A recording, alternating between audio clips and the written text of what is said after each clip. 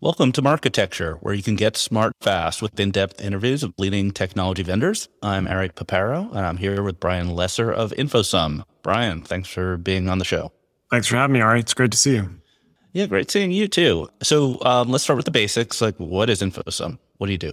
We're a data collaboration platform. I actually came across InfoSum as a platform and solution when I worked at AT&T. And I was looking for the solution to several problems, mostly having to do with how customer data is compared between entities and normalized between databases. There is a tried and true way of normalizing data, particularly between two different companies, which mostly has to do with finding a common identity and then commingling data in a third-party database. And when I was at AT&T, we obviously had a tremendous amount of sensitive data, and it wasn't as efficient as we'd like it to be in terms of onboarding data and running campaigns. So we went looking for a solution, and we found InfoSum, which at the time described itself as a data collaboration platform, and I'd never heard that before. But when I got more into how the product worked, I was intrigued because it's a decentralized way to compare data sets without having to combine or commingle those data sets. And importantly, without having to agree on a common identity, although it works with a common identity as well. So the industry has moved us into this category of data clean room, which I don't object to. But we always start with data collaboration platform because, number one, I don't think people really understand what a data clean room is yet. Even the people that are in that business, there are different versions of that. There are different iterations. And number two, because there are lots of business applications for a broader decentralized data collaboration platform that would fall outside of a quote unquote data clean room. There's a lot of space to innovate. So let's talk clean rooms. So I'm glad you said clean rooms because some people who are in the clean room space don't like to use the phrase clean rooms. I kind of objected to it in the beginning. I think, I don't know if I'm sure you'll agree with this or some version of this, but I think that particularly in the world of MarTech or ad tech or any sort of technology that services the broader media world, we have a tendency to group businesses very, very quickly, almost to the point where those businesses don't have as much in common as just the term that sits above the box. And I think clean room is one of those areas where Snowflake is a clean room and InfoSum is a clean room. And now lots of other data services companies have clean rooms. And I'm not suggesting that that's true or not true. It's just we should try to figure out what that means first before we start labeling all of these businesses. Yeah, so I like this idea of collaboration, and on your website you talk a lot about zero trust collaboration. But I want to make sure we really understand what's happening here. So can we go through like a case study in some depth? We don't have to name companies, but you have maybe a buy side and a sell side in the media environment, and how the data moves through the whole process. Sure. I can give you some media examples.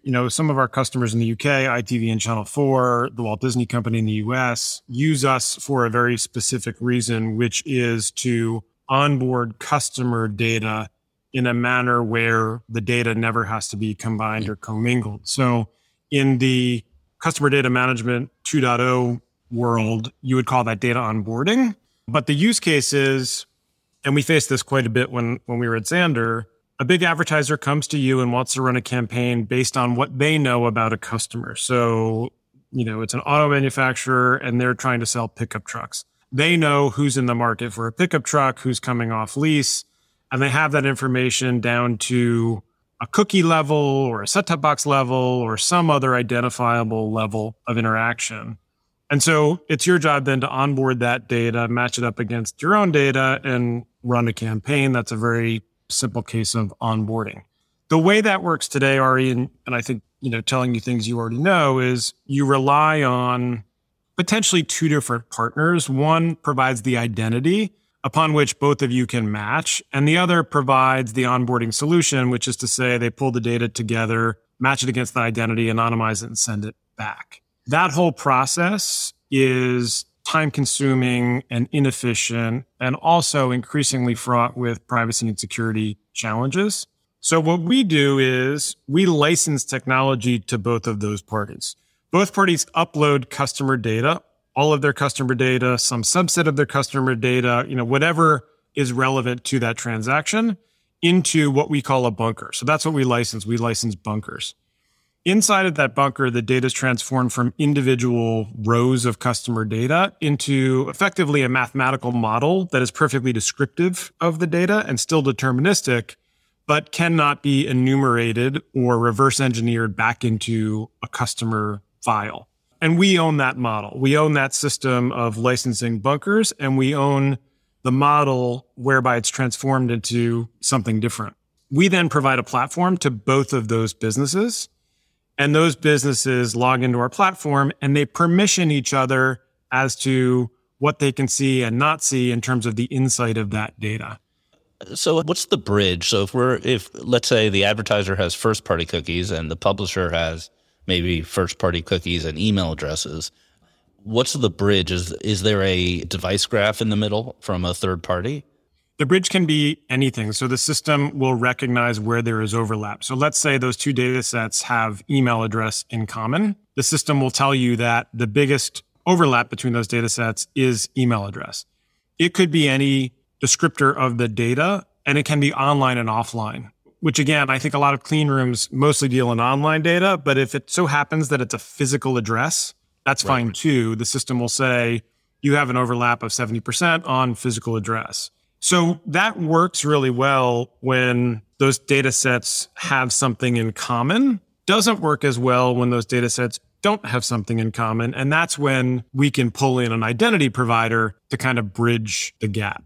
But the simple answer to your question is it can be on anything. It could be a cookie, at least for the time being. It could be an IP address. It could be a physical address, an email address, sort of anything that describes the customer. So I just want to pull the thread on the device graph part. So is that a service that you offer, or does the customer have to license a device graph? No, that's what we offer. You offer it because some of your competitors do and some don't when it comes to the middle part, the graph part. The matching service is inherent to the platform. We don't offer an identity, which is a distinction in the sense that if the data has a natural overlap, our service will match it. Right. But if you need a third-party identifier, we need to pull that in. Thanks for listening.